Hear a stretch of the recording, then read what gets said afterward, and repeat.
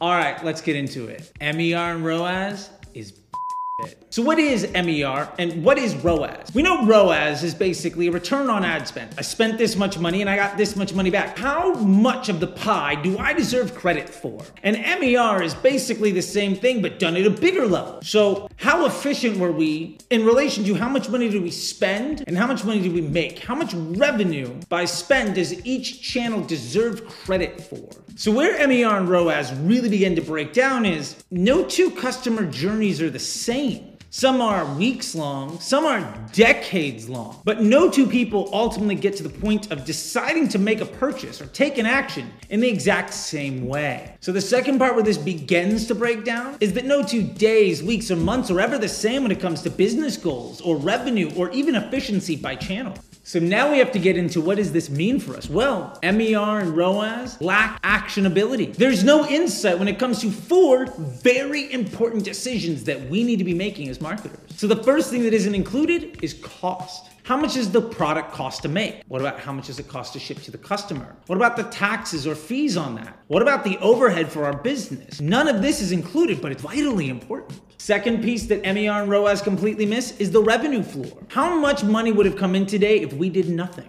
Is it $5? Is it $50,000? Is it 5% of our overall revenue or 80% of our overall revenue today? That number, not only is it not accounted for, but it changes every single day. The third part where this begins to break down is that MER and ROAS does not include LTV as a piece of context for the information. How much of that revenue is a brand new customer giving us money for the first time versus somebody else coming in and maturing their LTV to a projection? How many of it is a whole bunch of people in completely different parts of the journey? 100%. What this really means is every single day, the makeup of how we're getting that revenue in relation to where somebody is on a customer journey maturing to an LTV changes, which means we no longer can look at any one day or week or month with having any comparable information to any other day, week, or month. So how are we going to plan any action on it when every single data point has completely different context? Now, the last thing I want to address here before we get too much deeper in how to solve this problem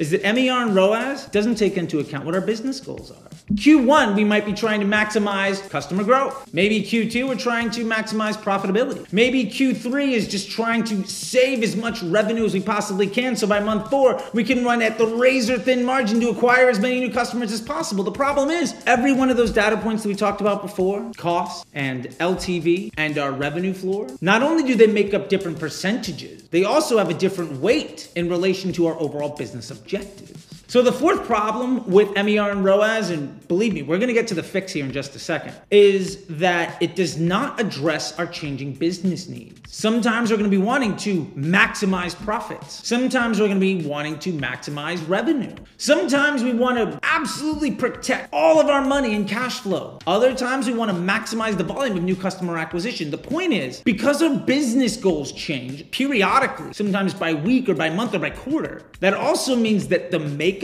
of people that are coming in with their cost and their contribution to lifetime value and their contribution to the revenue floor and where they are in their customer journey changes. Which means now in order for you to put in the context, that MER and ROAS number, you have to account for all of that. And remember, no two people are the same. How the hell are you going to solve that problem? Well, the simple answer is you can't. So MER and ROAS are So let's get into the fix. I just want to take a quick second here and say, first off, I know you could be doing literally anything in the world right now, and you've chosen to invest the time by listening to me to help you help your business and your brand and yourself and your future and achieving your dreams. And for that, I want to say thank you. Not only for your time, but also for your trust. It would mean the world to me if you could hit like and subscribe to the channel, ring the bell so you don't miss anything else. If you have any questions or you want to poke holes in what I'm saying, or you just want a big show of support, drop it in the comment section below. Every little bit that you do helps me so much. That being said, let's get back to it. All right, so we've established that MER and ROAS are complete nonsense. So what are you supposed to do? What's the fix? Well, it's PSM,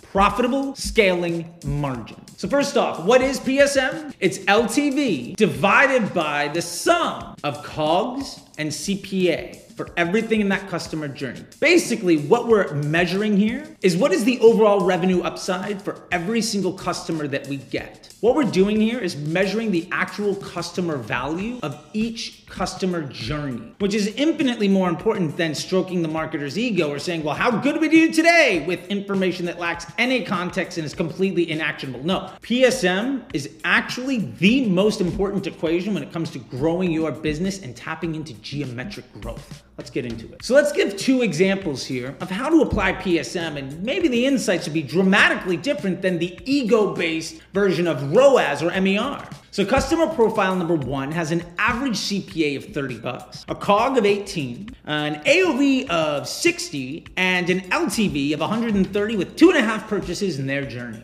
Now, if we look at ROAS, we made a 2x return. However, if we look at PSM, we actually have a 1.08, meaning that on the ROAS, the marketer ego side, we doubled our money, hooray! But when we actually look at what happened, we're making 8 cents on the dollar for each one of those customers that we acquire. So customer number 2 has a CPA of $22 with a COG of 18, same product, and the AOV on that is $20. With an LTV of $150 with an average of 3 purchases for the customer journey. Now, if we were to look at this with ROAS, we'd say, well, that's a 0.9. Like that is not good. But if we were to look at PSM, we'd realize every time we spend $1 to acquire that customer, we make 20 cents back. 20 cents versus 8 cents.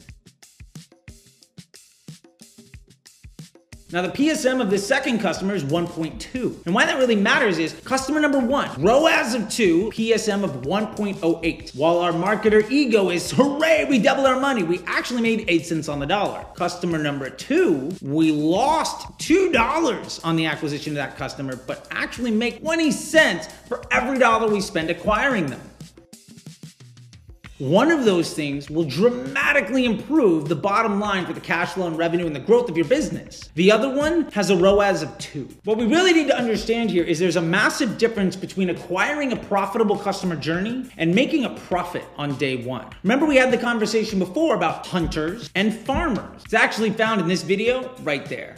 All right, back to it. So wrapping this all up, ROAS is telling us how much should we stroke the ego of the marketer. PSM is telling us how much more money could we spend to acquire this customer journey. One of those things will massively scale your business. The other one is ROAS. The beauty here of PSM is that instead of building our business off of stroking the ego of a marketer with ROAS or MER, we're now understanding how much more could we actually invest in the acquisition of any one customer at a total loss. Customer number 2, we could spend 12% more money to acquire that same customer, and we'd ultimately net out at the same exact overall value. The difference is when we spend 12% more, we're gonna get more emails. We're gonna get more searches. We're gonna get more visitors and revenue from a bunch of other places because Facebook is amplifying the existing business model. So we're not gonna lose all of that money. And as soon as that customer comes back and buys a second or third time, because remember, now we're focusing on PSM, which means we're focusing on second purchase rate. We're not focusing on ROAS and AOV, we're focusing on cash flow and profitable customer journeys. We're focusing on growing the business instead of stroking our ego. Now we can geometrically grow our business. Because as long as we can even break even or come close to it on day 1, by day 30, 45, 60, when that next purchase happens, that's a whole bunch of free money we can invest in acquiring more people.